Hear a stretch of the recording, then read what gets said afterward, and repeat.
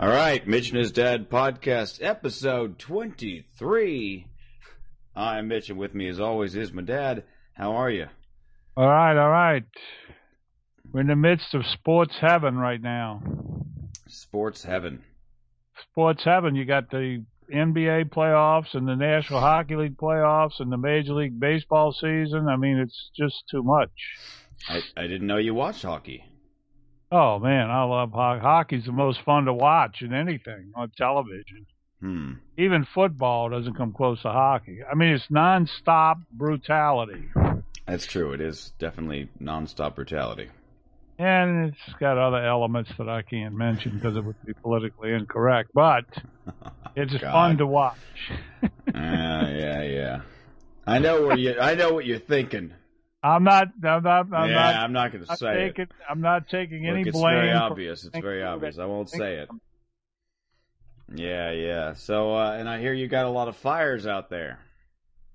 Well, there's fires up, northwest of us. We're not in the fire zone, but we're having a drought. It's like 3 years in a row of drought. So the ranchers out in the prairie are having all kind of problems. Yeah. We get this time of year for us is the tremendous thunderstorms with the hail and the sleet and the tornadoes. That's what we get in the spring. No, I got you. We've had two of them, but they both have passed north of the Metroplex, or north of our part of the Metroplex. But you never know. You're safe for now. Well, you never know what day you're going to get this. It's not like forecast 2 days ahead of time. They come sweeping in, Right. So anyway, the weather is not a subject for California people. You don't have weather. Wow. Like Phoenix. Phoenix doesn't have weather either. Actually, yeah. Phoenix is a good place to live. I should move back to Phoenix. Ugh. I was just there, over the weekend. Yeah, I know. I got your picture this morning. Oh, yeah?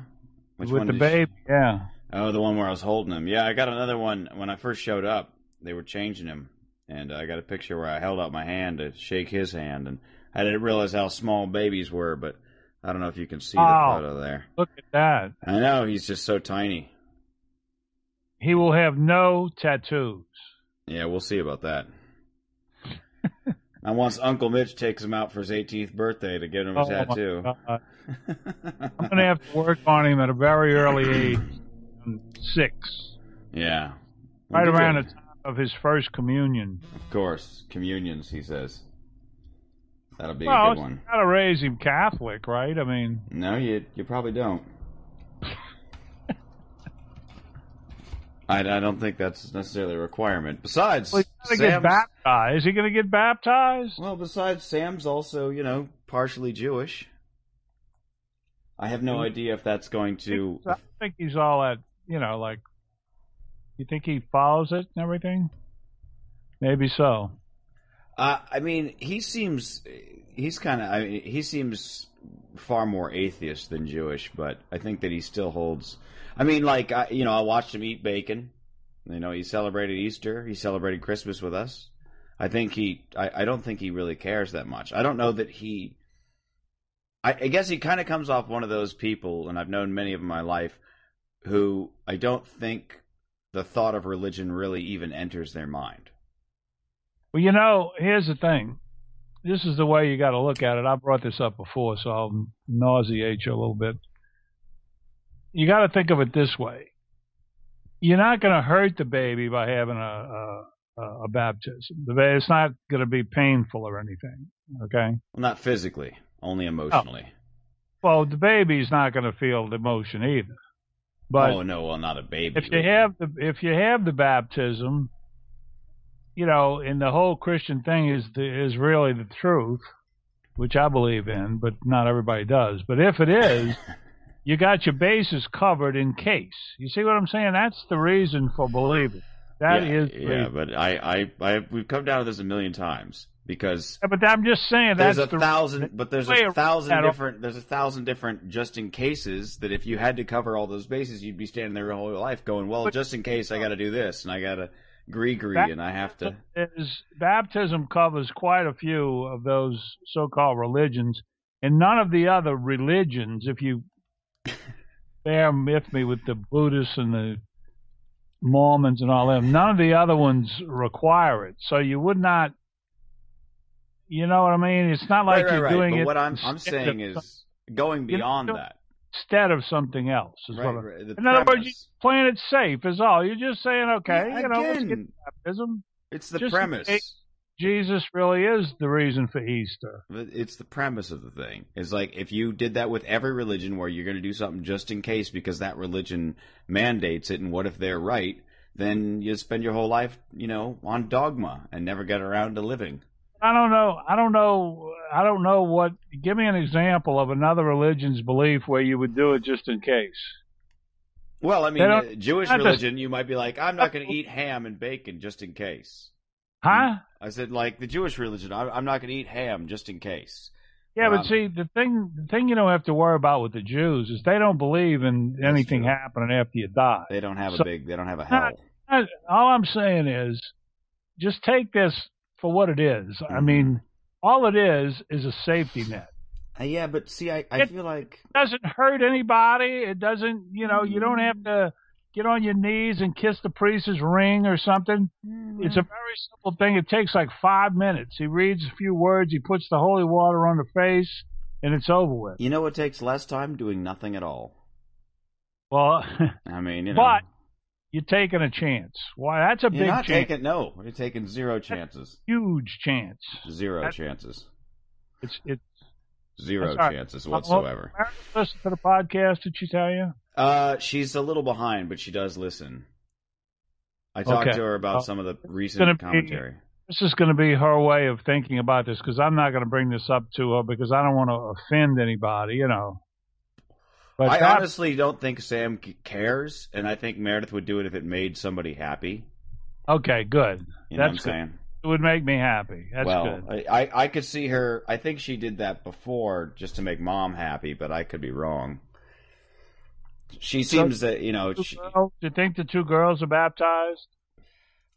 I don't believe they are, but I'm just saying I know that they went to church and stuff like that on occasion, and things like that. Meredith, much like Sam, I think also follows I don't think she puts much thought into religion. I think that's why they get along. Is I don't think either one of them ever spends a minute thinking about religion. Yeah, well. Which I would like to get to that point, but it's just so hard. Well, it's a time, the thing about it is there always comes a time when you think about it. Yeah, it's unfortunate. There's no human being on the face of the planet that doesn't have a period of time where they don't think about after dying. I mean, it's a pretty normal thing. Yeah, it's how it all started, yeah. Yeah, I mean, it's pretty normal to think about it. Yeah. But, when you go through the holy season that I just went through with the Lenten season and the Palm Sunday and the Easter Good Friday and the Easter, it's a glorious, very happy, upbeat thing when you go through it, particularly in the Catholic Church. Might I ask you, what did you give up for Lent? Well, I gave up a number of things, but it's not important. Okay. To you, I mean, it's not, I didn't I'd give be up. curious if you gave up anything and held to it and it was difficult. Well, I think anything you give up is something you had or do that you're not doing or having. So there's a sense of difficulty. But I certainly am not commending myself for what I gave up. I mean, there's things you could, I could have gave up golf. That would be right. So I'm not strong enough for that at this point. Yeah, I see. I mean, is there a symbolism to what you're giving up in a sort of a sin sense, where it's like trying to give up something otherworldly that's sinful or anything like that? I mean, I don't know. I think it really is something where you're giving up something just to remind you of what the period that you're in is about. The 40 days of Jesus being in the desert.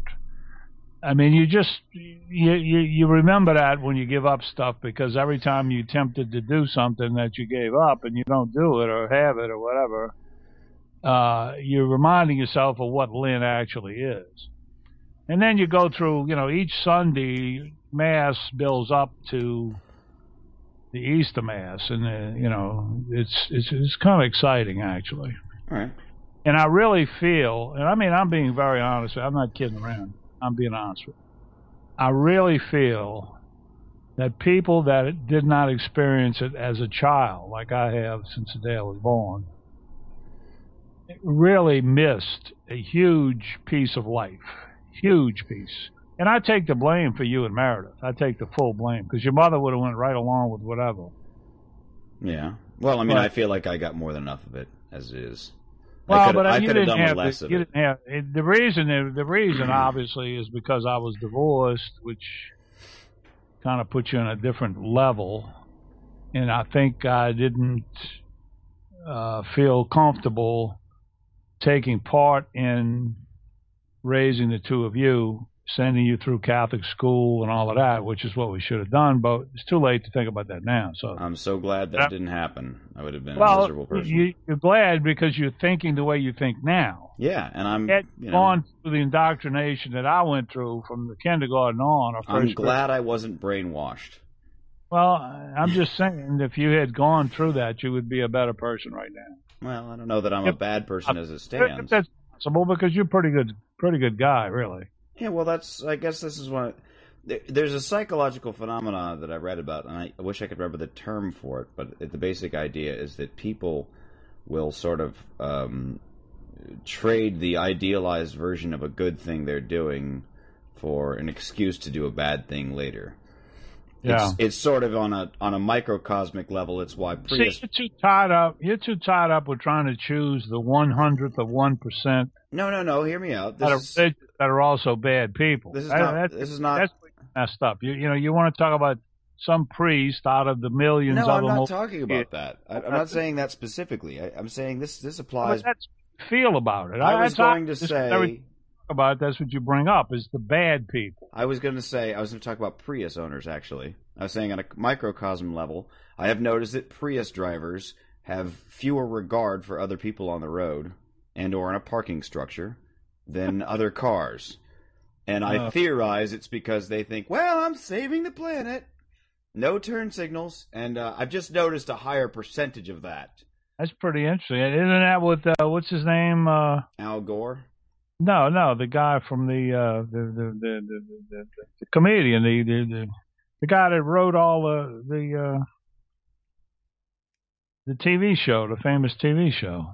Larry David? Funny guy, what? Seinfeld? Seinfeld, yeah. Who's the writer? The producer, the director. Larry David. That's what he does. Isn't it Prius? I think in the show, yeah. Yeah. I think he does what's in that show, because I was told that the office that he has in the show is actually his office. Yeah, I mean, I've heard that before, is that he's kind of as sort of neurotic and weird as he is on the show, and sort of based. Yeah. That's why he can improv it so well. Yeah. And he's on screen more than anybody else. You like people like that, though? I do. Well, I think, I personally, I don't know about you, but I personally like feeling like I sort of live in a sitcom based on the people around me. Well, where you're living is part of that problem. Yeah, but I mean, sitcom city. I liked weird people in Phoenix, though. I don't like affectations. I like people who just, you could take them. They said it in that Larry David thing, the very first episode, that documentary sort of thing, where Jerry Seinfeld said Larry David is proof of personalities being concrete. You could take Larry David and stick him into any situation, and he'll be Larry David. He will not adapt to the situation. Yeah. And that's the kind of thing I'm talking about, where somebody's a You see, I've been criticized for being like that over the years. Right. I have. I've been criticized. No, I'm saying right. I could see that. I don't fold into the situation. I'm still, Leo T. I mean, I just can't. I tell you what's so disappointing at the present time, however. What's that? This is that my son, the computer genius, the creator of websites, refuses to help his father with his website. It's not a I mean, refusal. it's a horrible thing for me to think of. I bring it up at my golf games all the time. I just the thing is that when you tell me website ideas, they're usually either exceedingly lofty or you've kind of got something already and it needs to work with that. That's the two that I've heard from you. Let me ask you a question. It would take is there me anything, a team is of there 10 people. anything in the world wrong with things that are exceedingly lofty? Well, what is the negative? No. There's nothing wrong with it in any sort of theory or otherwise. I like lofty goals. I just can't necessarily take the time out of my life to help with them because they require. Because you're too busy fiddling with other junk. That's not even. Yeah, but the other thing is, I don't think I could do it on my own, and certainly not in the amount of time I have free in the day. You know, it's like if my comedy worked out and I wasn't working anymore and I was like a millionaire comedian, I could hire a team to do whatever I wanted. You don't even go help my dad. Go to Texas and help my dad. You could give me like guidance, like a consultant would do. Right, I have. When you've asked me, you've called me up asking questions about how does this work, or how's that work, and I've helped you out. I have a specific thing that is absolutely the most genuine idea. Even you would say this. I'm not about to say this on the podcast. Yeah, good idea. Yeah. Because 15 million people would be out there doing the same thing within 2 minutes. Right. But I can just tell you, even you will have to agree that this is unique. It's hard for uniqueness to come out of a website. I don't think that you've given me ideas that are terribly not unique or anything like that. I'm just a lot of times I go like, I can't do that, and you know what I'm saying? Like, so I go, well, you have to dial it down. If you dial it down, it's not good anymore. This is beyond anything I've ever discussed with you before. Okay. Well, I'll listen to it. You know, it's okay. I got a few projects of my own I'm working on. On your projects. I felt I came up with an idea. It is actually based on a conversation you and I had here on the podcast, so I'll tell you off the air. But I came up with an idea to solve a problem that I've had all of my life, and I'm having more and more in recent times. And again, we've talked about it on the podcast. You've had the same problem. And then, interesting, like the day after I came up with it, I made all these notes. I sat there for like 2 hours writing notes, trying to sketch out ideas for it. And the day after, an article ran in the New York Times that almost everyone I know linked to that described this very problem. And I was like, I can't believe nobody has figured this out yet.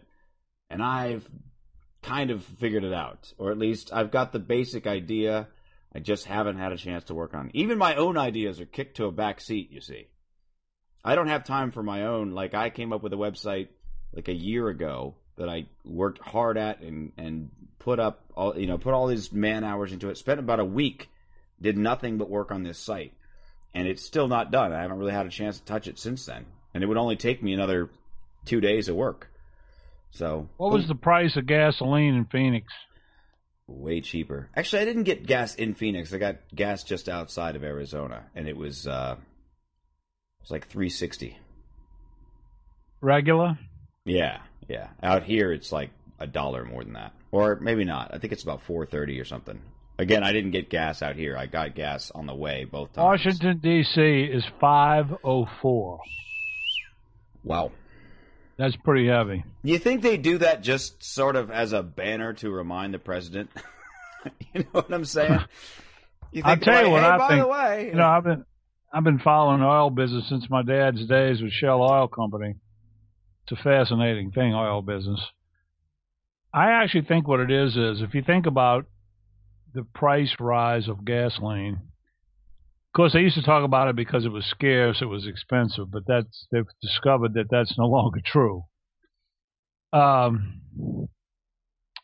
think it has to do with something similar to what somebody like Procter & Gamble does with prices. And that is, they establish a price base that it will never go down below again. In other words, like when gas was $2 a gallon. Right. I mean, people went bonsai. You know, it was like, what? $2 a gallon? Right. Well, they jacked it all the way to $3 in a very pretty quick period, and now $2 is established. They will never go below $2. Yeah. But see, now what they're doing is they're jacking it toward $4, which means $3 is going to become the accepted price. So what's going to happen now is when it drops, it will go down again. Yeah. And when it goes down, it'll be like $3.30, $3.29, and we'll be like, oh man, gas prices are going down again. $3 will become the basement. It'll never go below $3 again. But they keep doing this, because I mean, I used to pump gas. It was 29 cents a gallon in those days. Yeah. And I remember when the gas was 59 cents a gallon, people were going just, the price has doubled. You can't afford to drive your car. Yeah. Well, it seemed like gas prices stayed under $1 because when I first started driving, it was under $1.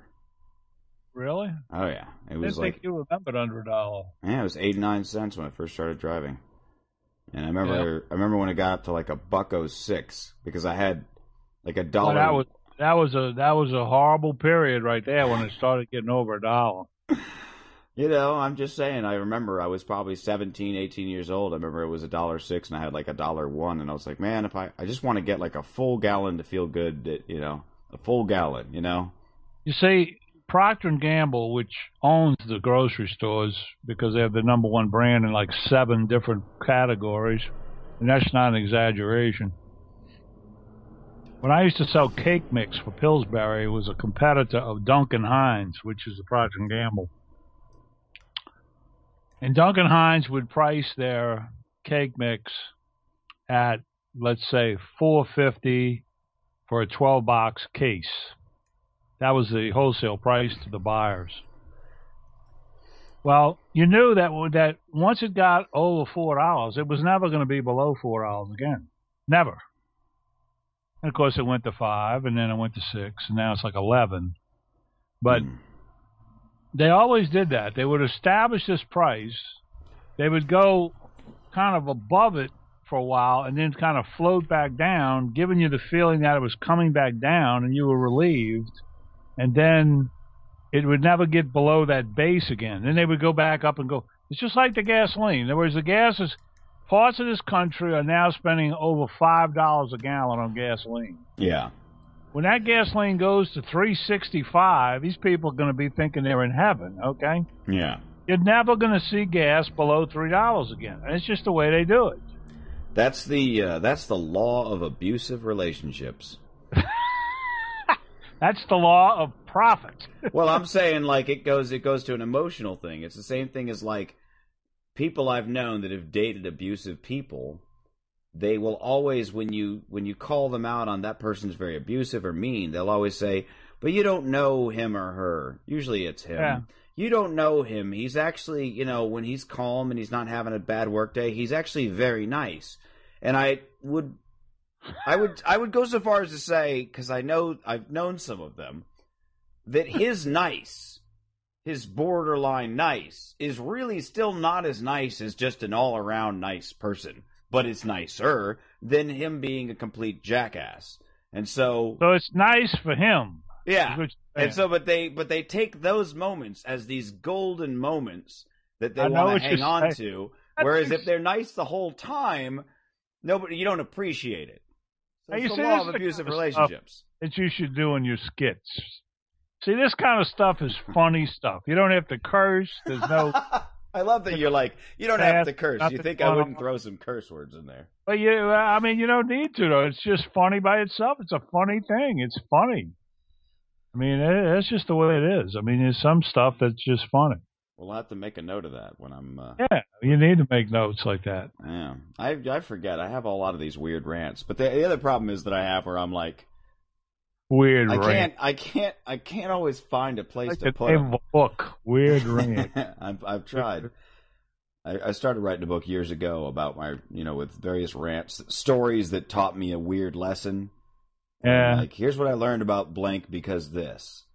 Yeah. And I never really got around to doing anything with it. But, it's this kind of thing. I now have a problem of, like, where do I fit that into an act? That's why so many things end up kind of vulgar, because I can always fit it in the act if it's vulgar.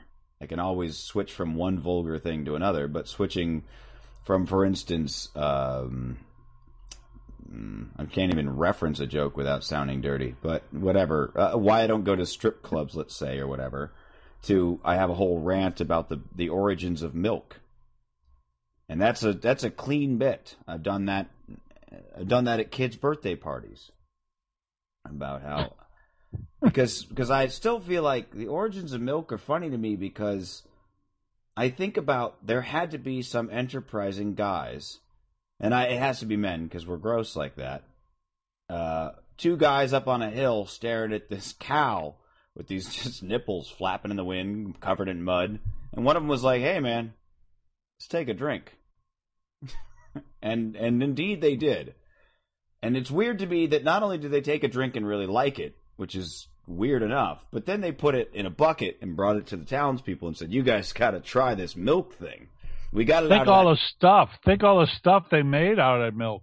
That's what I'm saying. They bring it back to look. We grabbed this from this animal on the hill, and they're like, all right, and they drink it, and they're like, yeah, we do really like this.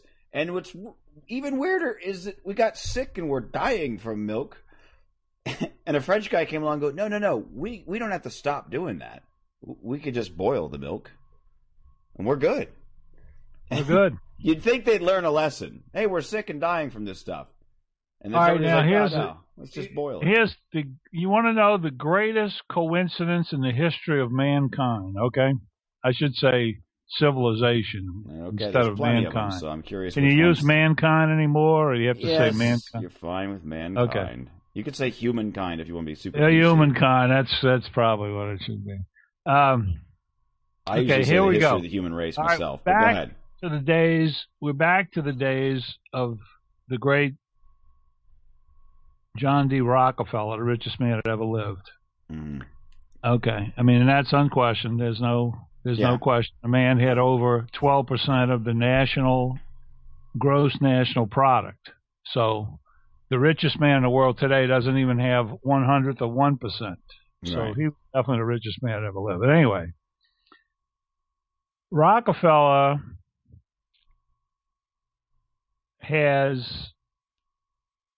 he tried to get to where he could control the use of a product called naphtha, which is a type of fuel oil that burns like lamps. You put it in a lamp and you light it, and that would be the light in your house.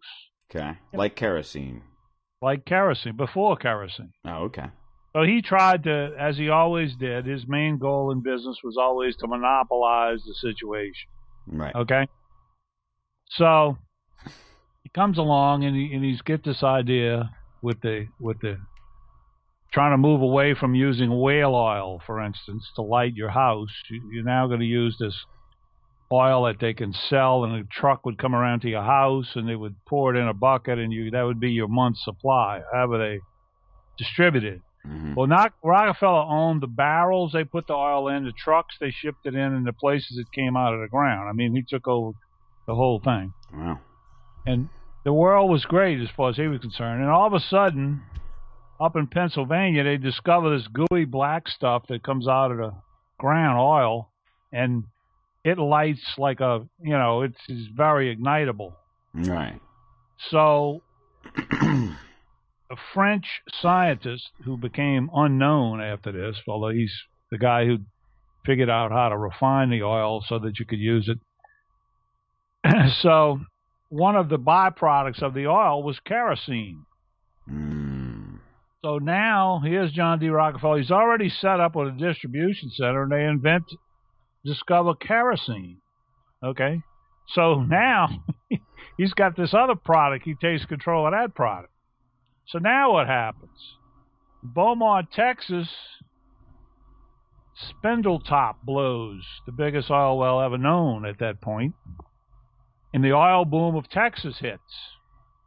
Well, John D. is now like, well, what can we do with this oil? Well, we can do a number of things. We're going to use it for locomotives. We're going to use it to light our houses with.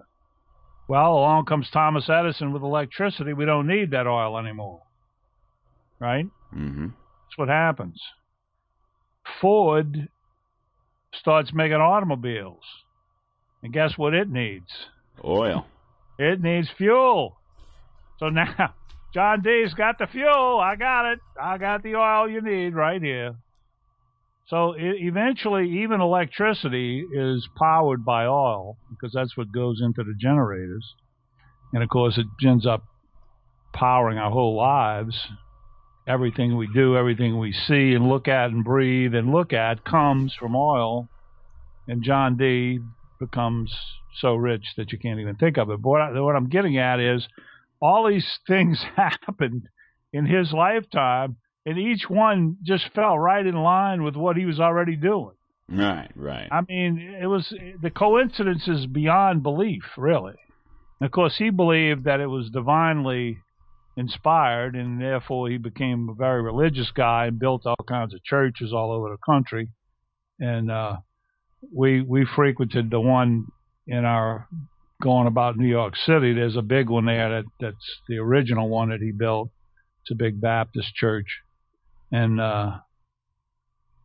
in fact, they say that it's still under construction, that it's been under construction for 100 years. They're constantly changing it and building stuff. But anyway, to me, there's no coincidence in history that even comes close to that. I mean, they invent the automobile. Right, at right. the point when he's like, oh, wait a minute, the electricity's going to put me out of business. It's unbelievable, man. I mean, it's incredible. Very lucky man. Very, very lucky man. And he lived to be an old guy, too. Yep. And they still have Rockefeller Plaza right there in New York. And now it's the source of one of the top TV shows in the world. Well, several of them, really. What? 30 Rock, Saturday Night Live, you know, that. ABC, I think, right? Or what? NBC? Who is it? Rockefeller Plaza. Yeah, that's what I'm saying. Well, I've read 2 biographies of his, one of them about him. And the latest one was the best one. It was really good. It was really fun to read. It was like 700 pages. And it's real interesting to read about guys like that because it's just like Vanderbilt, who was living at the same time and was also became a millionaire. And his idea was to ferry people across the river in New York from Brooklyn and Queens and all that into Manhattan. So he ran these ferries back and forth. And, of course, forever he was known as Commodore Vanderbilt. And, in fact, the university named after him, which is Vanderbilt University, is the Vanderbilt Commodores. Oh, I see. He was about as much a Commodore as I'm a doctor. You know, he had ferry boats going back and forth across the river. Oh, boy. I don't know what a Commodore is. Oh, You know? Commodore's like a captain. Oh, I see. A ship. All right. But this was not exactly a ship, but he was known as the Commodore because he had so much money. He could be whatever he wanted to be, you know. That's true, yeah. You want to call yourself captain, you can be captain. Yeah, you can be a captain. Now, Tommy really is a captain, by the way. Did you know that? Did not know that. He's a licensed captain. Wow. Impressive. Captain Tom. When's he going to head out to sea? Well, he takes people on those boating trips to fish out in the Gulf. Oh, yeah, you were telling me about that, yeah. But he has credentials that would allow him to be a captain of a ship. In other words, he's the same as a guy who can marry you when he's out at sea. He can actually practice matrimony on 2 people out in the water. Hey, so could I. On dry land. But it wouldn't be legal. It would. I'm a reverend. Yeah, you're a reverend. I am. I have a certificate and everything. Wait, what church? It's the Universal Life Church of California. Oh, my goodness. And they gave you a diploma or something? Yeah. Say I'm an honorary reverend. I have been since I was 19. What does the Universal Church believe in, or not believe in, I should say? Not much of anything. They're non-denominational. But, I mean, they're atheists? Yeah. They're non-denominational. Non-denominational is not necessarily atheist, by the way. Okay. Some of the biggest churches in our country are non-denominational, but they're not atheists. Okay, well, this isn't. They don't really have a charter of that sort. It's not silly. It's a difficult thing to do. I'm just They saying. don't believe in, like, Jesus and stuff. No, certainly not. Certainly not. No, none of that. Oh, we need to put you in a foxhole. There's no atheists in foxholes. There you go. Well, that's hardly true.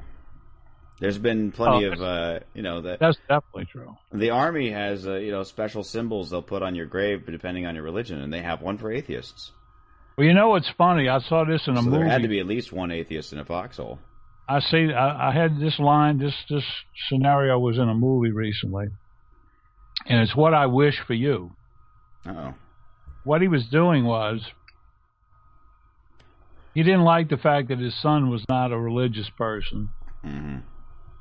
And what he did was, they were sitting at a big table eating dinner, and he makes a toast to his son who was visiting from out of town. And he says, what I wish is for no failings to come upon you that would require you to change your belief in Jesus.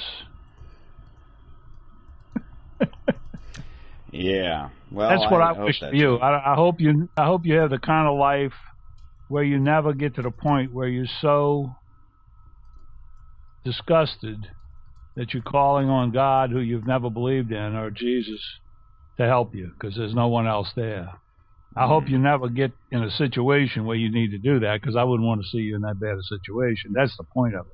It's understand. Not wishing the person stays an atheist. It's just you don't want them to get in that bad a spot, Yeah, I understand. I could see when one is faced at all odds, they call on any number of anything they need to in a superstitious kind of, it's a sort of lucky rabbit's foot or, whatever have you. I mean, I've certainly had plenty of times in my life where it's like, something felt lucky to me. And it's silly and I know it, but it's like, it eases your mind enough to where you can focus. And I've done a lot of research on that from a psychology aspect, and that's what religion provides for a lot of people, or luck, or whatever, superstitions, things like that. Yeah. Is that when you have something that can ease your mind, or make you relaxed or calm, or at least level your head out to where you can think clearly, then you will, and then you can make a decision that'll get you out of that situation. And it doesn't matter what it is, really, as long as you can find a way to center yourself, so to speak. Yeah. So, again, I rationalize that. There are situations you can't get out of. Definitely. I just don't want you to have any of them. Yeah. I'm just saying right, that, go ahead. Been bringing these things up off of my notes here. All right. I got a few myself, so ready when you are. I want to know what you think life would be like if there were no cell phones. I guess I would call on 1985, or we'd be back to what we were when I was. You realize what do you think it would be like right now? No cell phones. Do I have an internet connection as well, or? Oh yeah, you got all the other stuff. Everything else except for cell phones. There's no cell phones. Well, I mean, frankly, that's how it was in high school. I had an internet connection, but didn't have a cell phone, and it was suffer because of this. That's what I've thought about myself, because I feel like there's with every convenience we get, we lose the ingenuity to figure it out otherwise. It's sort of there's an old Buddhist saying that when a blind man sees everything until he's given sight, and then he loses half of his sight. It's sort of that kind of, because anything in your mind could be imagined, but you can't see, so everything's possible. But now that you can see, okay, now you can walk easier, but you know that things are definitely look a certain way. You can no longer imagine what they looked like before you saw them, so to speak. I think it's like because I've spent such a large part of my life hunting phones and talking on phones. Yeah.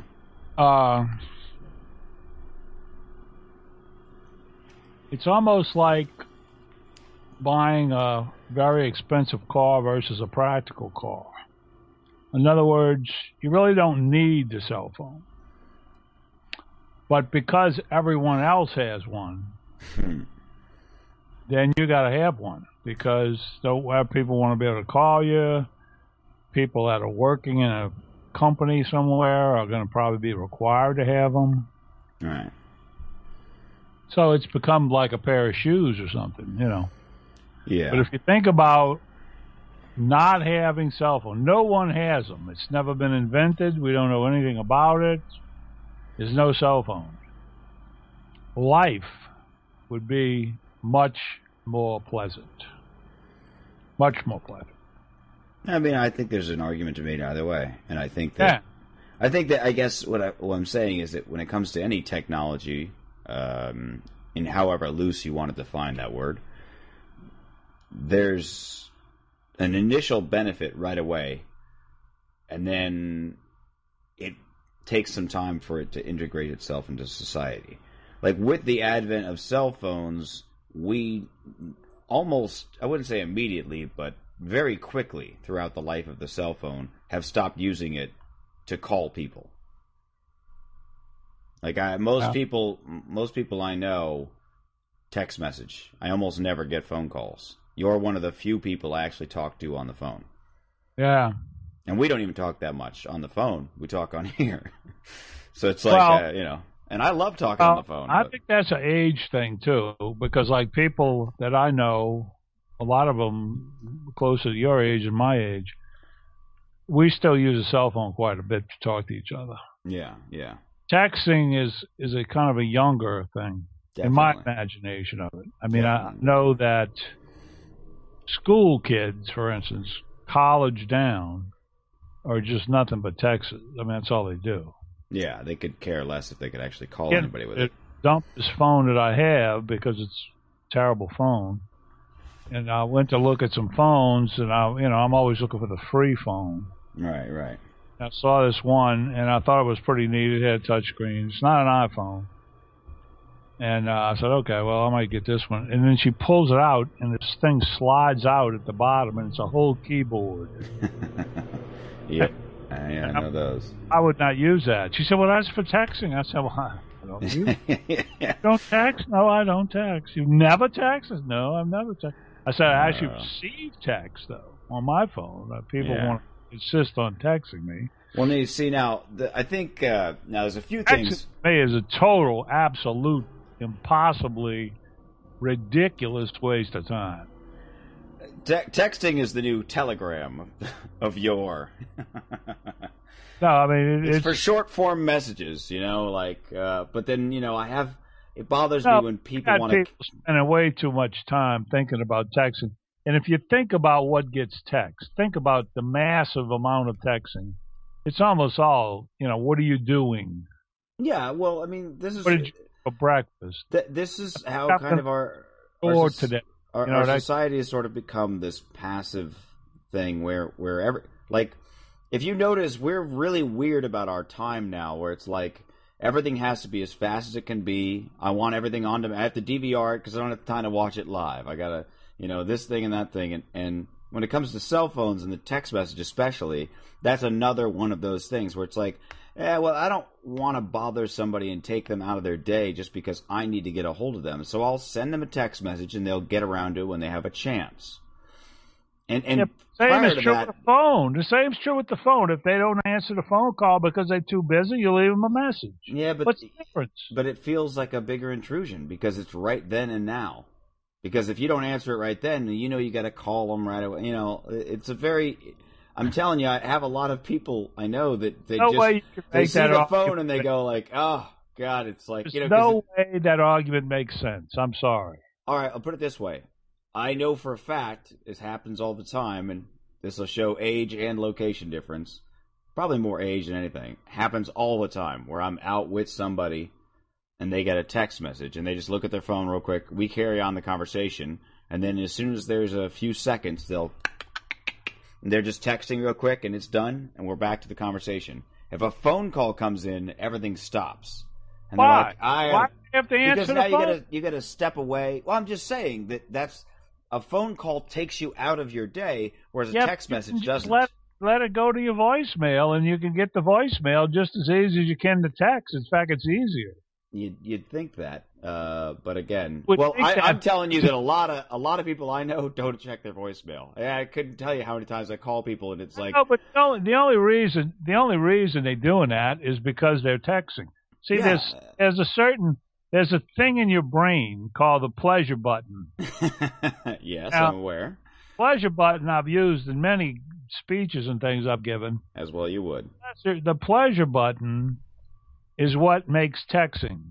There is absolute no reason for there to be texting. I have explained this before. If you're in a loud club, you cannot hear your phone ringing, nor could you take a call to talk to somebody. But you could text. Oh, you let it go to the voicemail. I know, but you couldn't. Do it when you want to listen to it. Just like you do if somebody's standing outside of a club, wondering if you've gone in already, can't. He's trying to figure out one situation. No, I'm telling you, this is a perfect example. There's plenty of situations. This is an example because it's like, okay. So here we are. That's one. I don't have to hear you out. All right. Well, then here's another. Here's another one that happens all the time. The reason why I say it's passive. Have your phone in your pocket. Yeah. On voicemail, everything comes in. All the people that want to talk to you, want to send you a message, want to know what time it is, whatever they want to know. What's the weather like? Do you have any clothes on? Whatever the question is, they call you up and it goes on your voicemail. Now, you can then listen to it whenever you want to. You go in the bathroom and listen, sit in the car and listen. You can listen to one message, 2, 3, replay it, erase it, whatever you want to do. It's right there available to you. Now, there's no way that texting is better than that. Here's a number of reasons why. No, there's a number of reasons. The pleasure button. The phone does not light up your pleasure button. The text message does.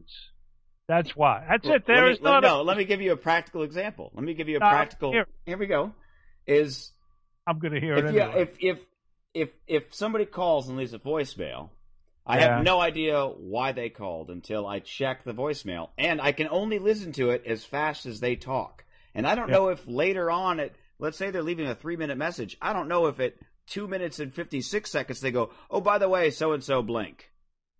Yeah. I don't know that till I get to that point. Now, thankfully, on my iPhone, I can sort of skip through a message in real time, but even still, I end up having to listen to the whole message. Now, a text message, it comes through as a block of text. There's only so much you can write there. I know I can read it in a matter of seconds, like less than 5 seconds. I also know that some text messages are not readable. What's that? Well, there's people that spell the words right. They skip words. You're not sure what it means. There's all kinds of things. Most of the people I text with have. People sit there, read a text message, and text back. What do you mean by that? Did you mean yes or no? And that kind of stuff. I've absolutely seen that as well. A lot of the phones these days have autocorrect and spelling. I am not here to tell you that I'm going to end text messaging. No, I know that. No. It's a pleasure button thing. That's all it is. Let's call it that. I'm telling you that I see a convenience to it. However, I'm not totally opposed to the phone calls. Playing a video game. You see adults sitting down, can't put the game down. It's like I got to keep pushing these things. And why are they doing that? Because it's a pleasure button. Absolutely, thing. But I'm telling you that I still. That's all the texting is. It's not needed or anything like that. It's definitely needed. But there are definitely requirements for that. No. It's passive. It's not as rude to look at your phone to look at a text message as it is to walk away and take a phone call. Even if you're checking a voicemail, that's still putting a phone up. Everything has to stop while you do that, whereas I can read a text message and still listen to somebody. Do you, for 1 second, think you're going to convince me differently? Apparently, you'll never... To convince you, so I don't think that I don't think you'll ever change your mind on anything. I think you've passed that age 20 years ago.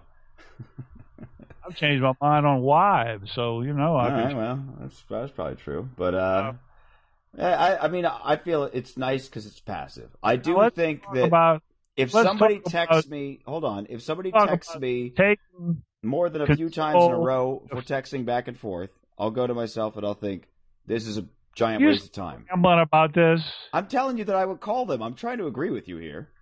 I'm telling you that I'm bothered when somebody just wants to text. Because it's like, no, I know that you have the time to be typing out a lengthy text message. I have the time to answer it. We'll just talk on the phone. Ah. You see, and I'll call him on the phone, and that's cool. And most of the time, if it goes on for more than 2 or 3 text messages, that's what I'm going to do. I'm just going to call him because that's way quicker, more personal. The pleasure button that I mentioned to you, that's an actual thing. I know that. I'm well aware of the pleasure button. And it's what causes people to be drug addicts and alcoholics and smoke cigarettes and all that. There's a pleasure button. Absolutely. You got to get to where you can control your pleasure button, or else your life kind of goes to the tank, you know. It's endorphins. Let's talk about 5 years into your future. Mm-hmm. Are you planning for that 5 years right now? Trying. Are you really? I mean, yeah, I don't know. I try to not. I've had many times in my life where I had a 5-year plan or a 10-year plan, and I think there's a part of me that's just. I think there's a great deal of depression that I'm going through right now because I don't have any solid plan, and I really hate my life right now. So I'm just trying to figure out how to get out of that and how soon I can make it happen without screwing up my life in any way. See what I'm saying? I can understand that because I see your life in exactly those terms. In other words, you would rather not be working a regular job. It's not particularly that job. It would be any job. Yeah, it's taken away from the time that you could be using to refine your artistic endeavors. And it's almost catch-22 a little bit. Yeah. But, it also doesn't help that for many years I had, I made a better salary than I make now, and I never had to go into an office. So I have lived the life that I was looking to have, but I know, and it sucks to have to admit it to myself, and this is why I'm so angry, is just I have to know that when I had that, not only did I not appreciate it, but I didn't use it. I was too busy partying and having fun because it was like, hey, I don't have to do this. I don't have to be strapped down to a desk. I can, if I want to drink for 3 days straight, I'm going to drink for 3 days straight. And had I used the time then, the free time I had then, as wisely as the barely free time I have now, I would never have gone back to a job. You know? Okay. And that's what. This is what I don't want to do. Is what we're doing. What's that? We're talking about the past. Mm. That never works. Yeah. It doesn't work. Yeah. We have to talk about the future. We have to realize what the reality of the situation is, and then we have to take some kind of steps that have a 5-year view to it. Mm. Whatever those steps are, painful or happy, whatever they are, partially of each thing, whatever. But you need to do that because you're at that age right now where it's hard to make a lot of mistakes because you can really cost yourself some time, you know. Yeah. You're in the prime of your life, basically. 30s and 40s, that 20 years right there, you got to make hay. Yeah. Yeah. Well, I think I'm just saying. I think this is probably the first time that I've been actually scared to think about the future. Okay. You know what I'm saying? I'm sorry I brought it up then. No, I think about it all the time. It's like a constant weight on my mind, and it depresses me more than anything else. And that's the first time in my life I've ever thought that way. And so, I've been depressed about the here and now, and I've been depressed about the past, but I've never been depressed about the future. And that's where I'm at right now. It's like a scary, because I have no idea. I just know that I'm miserable right now, and I haven't yet come up with a defined plan for how to get out. So I'm basically doing this thing where I'm throwing different projects and different ideas around in hopes that one of them gets me closer or gives me hope to actually do something else with it. That's where I'm at. Uh-huh. So, okay, let me ask you this simple question. Okay. Is there something that you could be doing that would put you closer to what you want to be doing, but that you don't have the full time to give to it, but you have some time or some money or enough cash on hand to attempt a program of planned escape, I guess we'd call it. Yeah. Where, okay, there's something I could do. I'll give an example, and I don't want you to take the example literally that this is what you should do, but this is this is an example of, okay, let's say there's a guy that's in a situation like yours, and he wants to be an actor. Mm-hmm. And he's in the same situation you're in now, and that he needs to make enough money to live off of and have a car and money to buy groceries and all of that. So what's he going to do? Well, he finds out that to be an actor, he's got to join. I think you've told me that. I'm getting this information from you in the past. He's got to join the Actors Guild or whatever it is, the Actors Association. It costs X number of dollars. Yeah. There's certain things he could do. I guess you'd say educationally. Mm-hmm. Like go to one of these actor studio places. They may have evening things that he could do if he's working during the day, or if he's working at night, he could do that in the day, whichever it is. So that's the kind of thing I'm talking about, only not explicitly that for you, but I mean... Yeah, I get the basic idea. In other words, idea. it's something he can do that may take a while to get done, but he's working toward it so that each block that he builds along the way over a number of years is going to get him the possibility of getting where he wants to be. Absolutely. What happens is, it's just like when I was 40-something years old and really wanted to be an attorney. And I studied for the LMAT, LSMAT, whatever it's called, test, and I did real well, blah blah blah. And I remember telling your mother about it, and of course she's positive about everything. Okay, yeah. She's not going to come up with no, don't do that. But she did. What I said was, if I went to law school, I would be 48 years old when I got out of law school. Mm-hmm.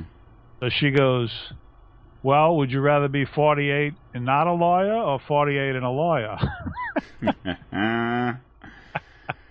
So you see what I mean? That's kind of where I'm going with what I'm talking to about you. It's kind of an in-run way of doing it, is that there's probably some way for your time to be spent that moves you closer to the direction you want to be in. It doesn't guarantee it, however. It just kind of moves you in that direction. Of course. So it might be something like that. I don't even know what it would be, because I don't know enough about... Well, no, I mean, and that's just it. I'm using what little time I have to do that, and what I'm saying is that, Yeah, but does that have a specific step-by-step that ends in 3 years or 4 years or something like it would be with a college degree or a professional? No, entertainment doesn't have a specific... You might wake up one morning and say, I think I want to be a CPA by the time I'm 35. Sure. I mean? I understand what you mean. I'm saying that in entertainment, there's no... I mean, there's people who just are at the right place at the right time, more or less.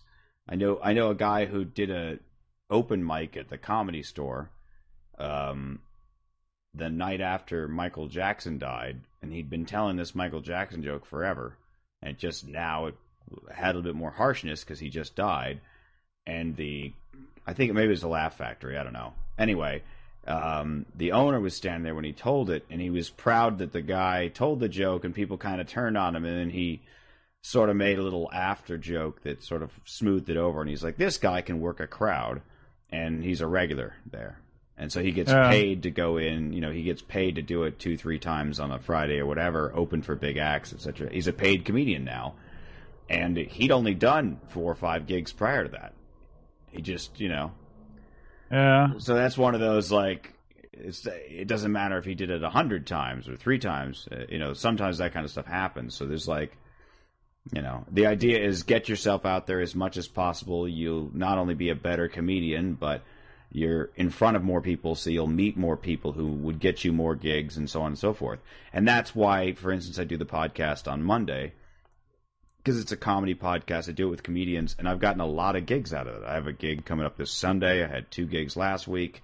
You know, more than I would normally. So you're that's kind of a little bit of a plan right there. So your plan is to be visible by doing these shows whenever you can get one scheduled.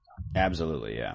And then I do all the different, online stuff, different comedy projects and stuff like that. My YouTube series builds up an audience, makes people demand me around the country. I have this thing where people can demand to see me in their city, and there's, about 300 people around the country, actually around the world, but mostly the country, that have demanded to see me. And I keep saying, like, if you can get, 50 people to show up in a given city, I'll go there. But it's hard to get 50 people to in one small city in Idaho or whatever to, come together and go, we want to see Mitch. So it's like, oh, there's 10 people here and 5 over there, things like this.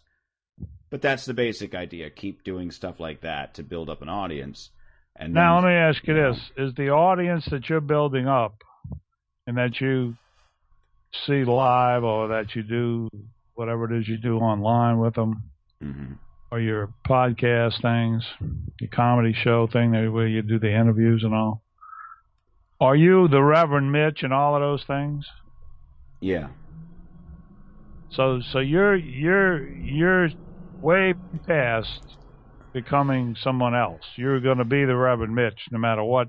You're going to go down in flames being the Reverend Mitch. No, that's not at all true, no. I've considered just dropping it and being Mitch. Ah. That's come up a few times. Might do. Yeah, it's come up a million times, certainly. A audience, is it not? I don't really know. I think it's the kind of thing where... because, believe me, your sense of humor, just as we talk, is so evident that you have this ability to turn things of just regular, ordinary things into something funny. You just do it naturally. You don't even, you're certainly not planning it because we're doing this off the cuff here. Right. Well, I appreciate that. And it seems to me, I guess being dad is not a good thing because, in your case, because you're always going to look at anything I say in that fashion. But it just seems to me, based on my marketing expertise, that the wider audience situation would be, it seems almost evident as to me. Right. I kind of have understood over these years where you're going with the other thing, because you are going to attract certain people to that would not be attracted to wider audience stuff, okay? Right. That's the way I look at it. And you're also, I guess, maybe seeing it from a plus side, is you're kind of separating yourself from all the other acts. Yeah, there's definitely uniqueness. You want to go for that, yeah.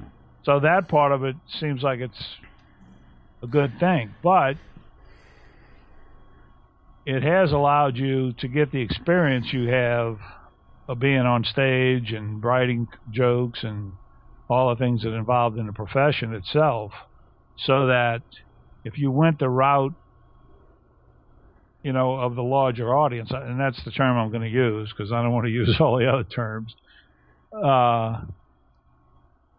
you're ready to go, is what I'm saying. Right. Well, I don't think that I would. When it comes down to at any point, you might even want to spell Mitch correctly. No, I wouldn't do that. You're not going to do that. No, that'll never happen. I'm hoping for too many things. Yeah, way too many. Now, because, again, what's great about what I have is 5 letters pulls up everything I've ever done. 5 You know what I'm saying? You tap MITCZ into any search engine in the world, and everything comes up. You want to change? Okay, I understand. I see. That's like a cell phone number. Yeah. Like right now, I would not want to change my cell phone number. Yeah, exactly. It's something that it's everything. It's so okay. It's so easy to find. So that's no, there's a kind of this sort of punk ethic, if you will, that I grew up with of what they often called selling out, and that's been used and overused so many times by punks to call other punks a sellout and bad things and stuff like this. It's the basic, some corporate guy came along with a truckload of money and you're no longer who you are because you wanted the money and not what you purported to represent. Now, isn't that not the most famous story they've made movies and books for years about artists not selling out? Yes. So poor, to me, they died poor. To but me, they did not sell out. Yeah, well, but that's what I'm saying is to me, like, there's so many ways that people will call you a sellout, so you can't avoid every aspersion that's cast on you as a sellout. These people are. But no. I don't care about that. What matters to me as a person is, am I doing something that goes against what I enjoy and what I set out to do because of money? And right now, the only thing that follows that path is my day job. Wouldn't you? So I'm sort of selling out in that sense. Wouldn't you like to make more money than that doing something you like to do? Absolutely, and that's what I'm saying about some money doing this. No, what I'm saying is that to me, wouldn't be selling out. I mean, who cares about that? No, I'm not saying that it would be. Not even going to be around. You're misunderstanding me. I'm saying that I'm with you. I'm saying there's a way to do both. There's a way to do what I love and make more money at it. But what I'm saying is there's certain things that I enjoy about comedy in a certain way that I do comedy. I could be what they call a hack comic. I could do some, goofy act or something like this. I could do something that stands out and is weird and stuff, but actual comedians would be like, this is terrible. And audiences might go, oh, that's real funny, and maybe I'd get booked more often, and maybe I'd make more money and stuff, but that doesn't last because it's not genuine.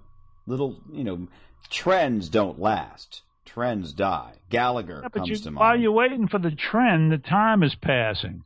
I'm not looking for the trend. What I'm saying to you is I watched DVD. You're misunderstanding everything I'm saying. Funny things in it.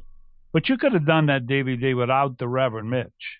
I'm not saying I couldn't. I'm not talking about that. I'm saying that I'm not appealing. I'm not trying to. In my mind, that's what you got to do: is get away from Reverend Mitch and do the same stuff you do. I'm plan to, but I'm telling you that I'm not. What I'm saying is I'm not going to. To me, selling out would be to jump on a trend. Instead, I am my own act and my own person, and it's multifaceted and so on and so forth.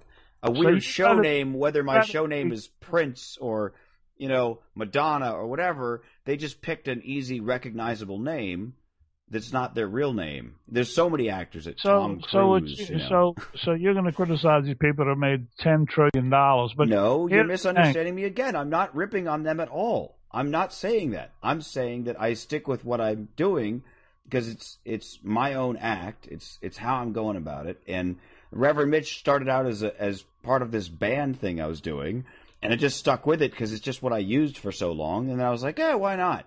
And now I'm like, well, I don't really like the Reverend thing because, unfortunately, it brings up negative connotations to some people and negative connotations to me because other people will think I'm religious.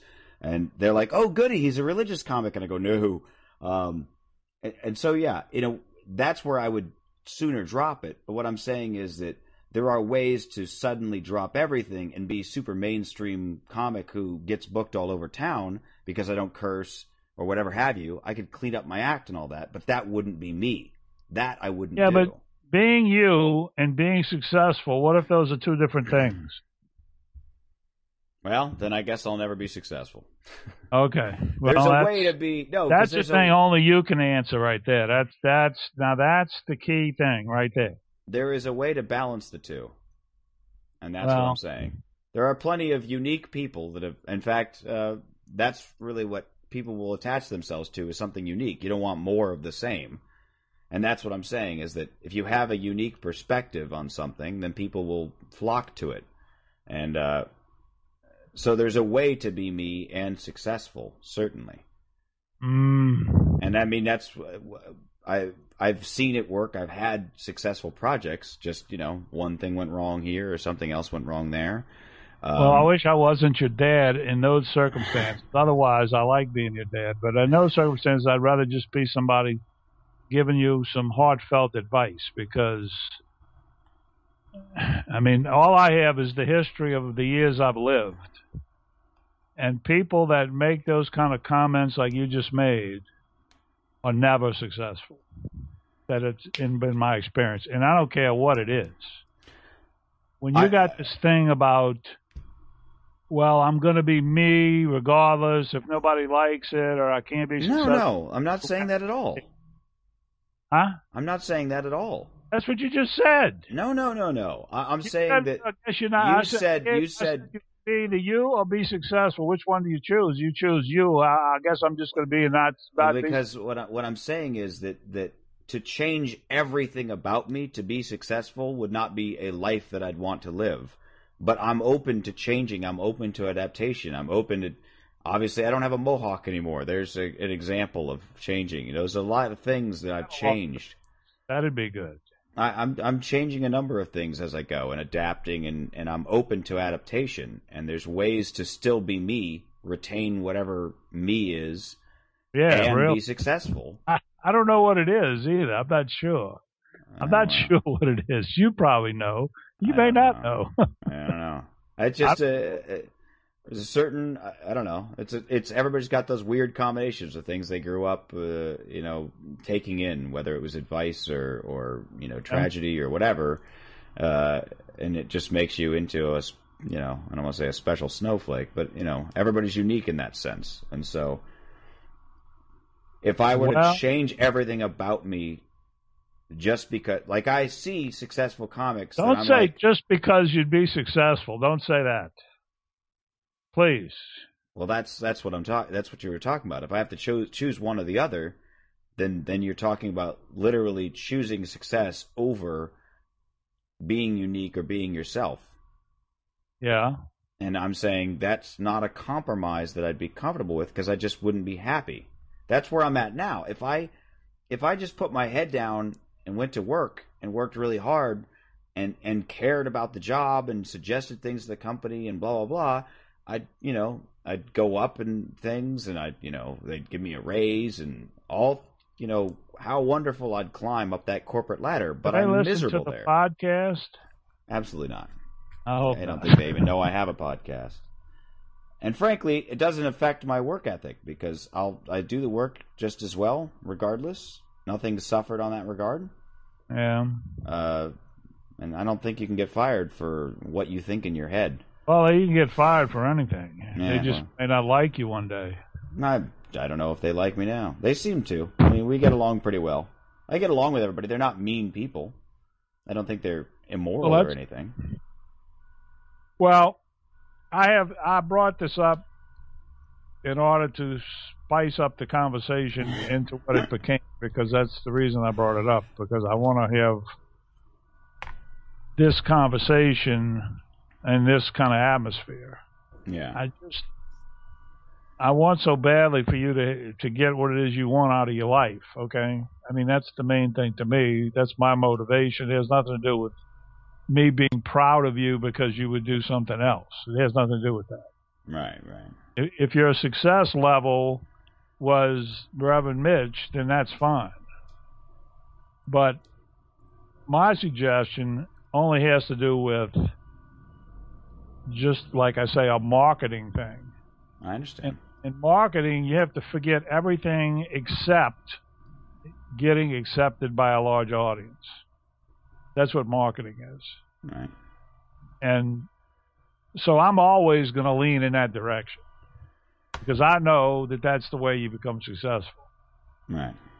So that's all. Well, that's for me, you know, the Reverend Mitch part of it, the Reverend part of Reverend Mitch is, it comes down to that thing where I go, does it help or hinder? In a sense, it helps because there's been plenty of times where I've been at a comedy club and somebody will say, oh, this will be fun. We've got a Reverend coming up, and people turn their heads and they'll stop. They'll put the drinks down for a minute. Who? What? And And I'll get that as a comedian, you need about a minute. You always need that first minute. With that, if they like you for that first minute, you can go anywhere. If they hate you, you're going nowhere but down. Or it's a very long climb back up. So anything that helps you get that first minute. And so that's what I'm saying is sometimes it helps, sometimes it hinders. I haven't yet figured out which is which. I do know misspelling of the name, although it's pronounced weird. But there's plenty of names that are pronounced weird that are natural. In this case, it's pronounced a little weird, or it looks like it would be pronounced weird, but it helps me immensely insofar as, searches and stuff like that. And it's helped my online persona a lot, which is, helped me out in my career. So I guess what I'm saying is that I'm not opposed to adapting to a wider audience, but I don't always know what part to adapt. And also... Well, I can tell you right now, I've actually been paid for this kind of advice I'm giving you. So I'm telling you, without the Reverend Mitch, looking differently, having a different look, and not using the Reverend in there is going to be the bigger audience. I can tell you right now, there is no doubt about that. There is, without a doubt, a certain segment of the population that are going to be attracted to what you do now. But it'll never be the wider section. Okay? That's just the way it is. You just said looking different would help get a wider audience or hinder it? Help. So you're in favor of me looking different, but just Absolutely. Not the Reverend part. The Reverend part and looking different. That would be like if you said, okay, I'm at my wit's end. I want to do what I got to do to get out of this situation and be successful. The first two things would be no Reverend, and you got to look different. That would be the first. I do look different. Well, you got to look. Yeah, you use. Oh, I see. You mean look different than I do right now. Different from the way you are now. Oh, I thought you meant look like a different. Okay. I see. See, now that I feel has helped me, actually. You see, this is what's wrong with texting. When you're doing this in person, you can explain this. Texting, you would know. Yeah. Anyway, so those things, because, see, I got to believe, just like baseball and football, there's scouts. Mm-hmm. A lot of them are just agents. Mm-hmm. They probably spend their life going in these comedy clubs. And watching sitcoms. They're trying to find the next guy that's going to produce a lot of grass for them. Mm-hmm. Okay. So those guys know what I know, and that is that the larger audience is where you need to be. And as soon as you show the ability that they would say is the larger audience, you're suddenly going to get these people in your life. And that's where you want to be, in my opinion. You want to have agents in your life. Right. Well, I mean, what I'm saying is that there's plenty of situations where standing out visibly and looking weird and whatever is its own sort of novelty, in a way.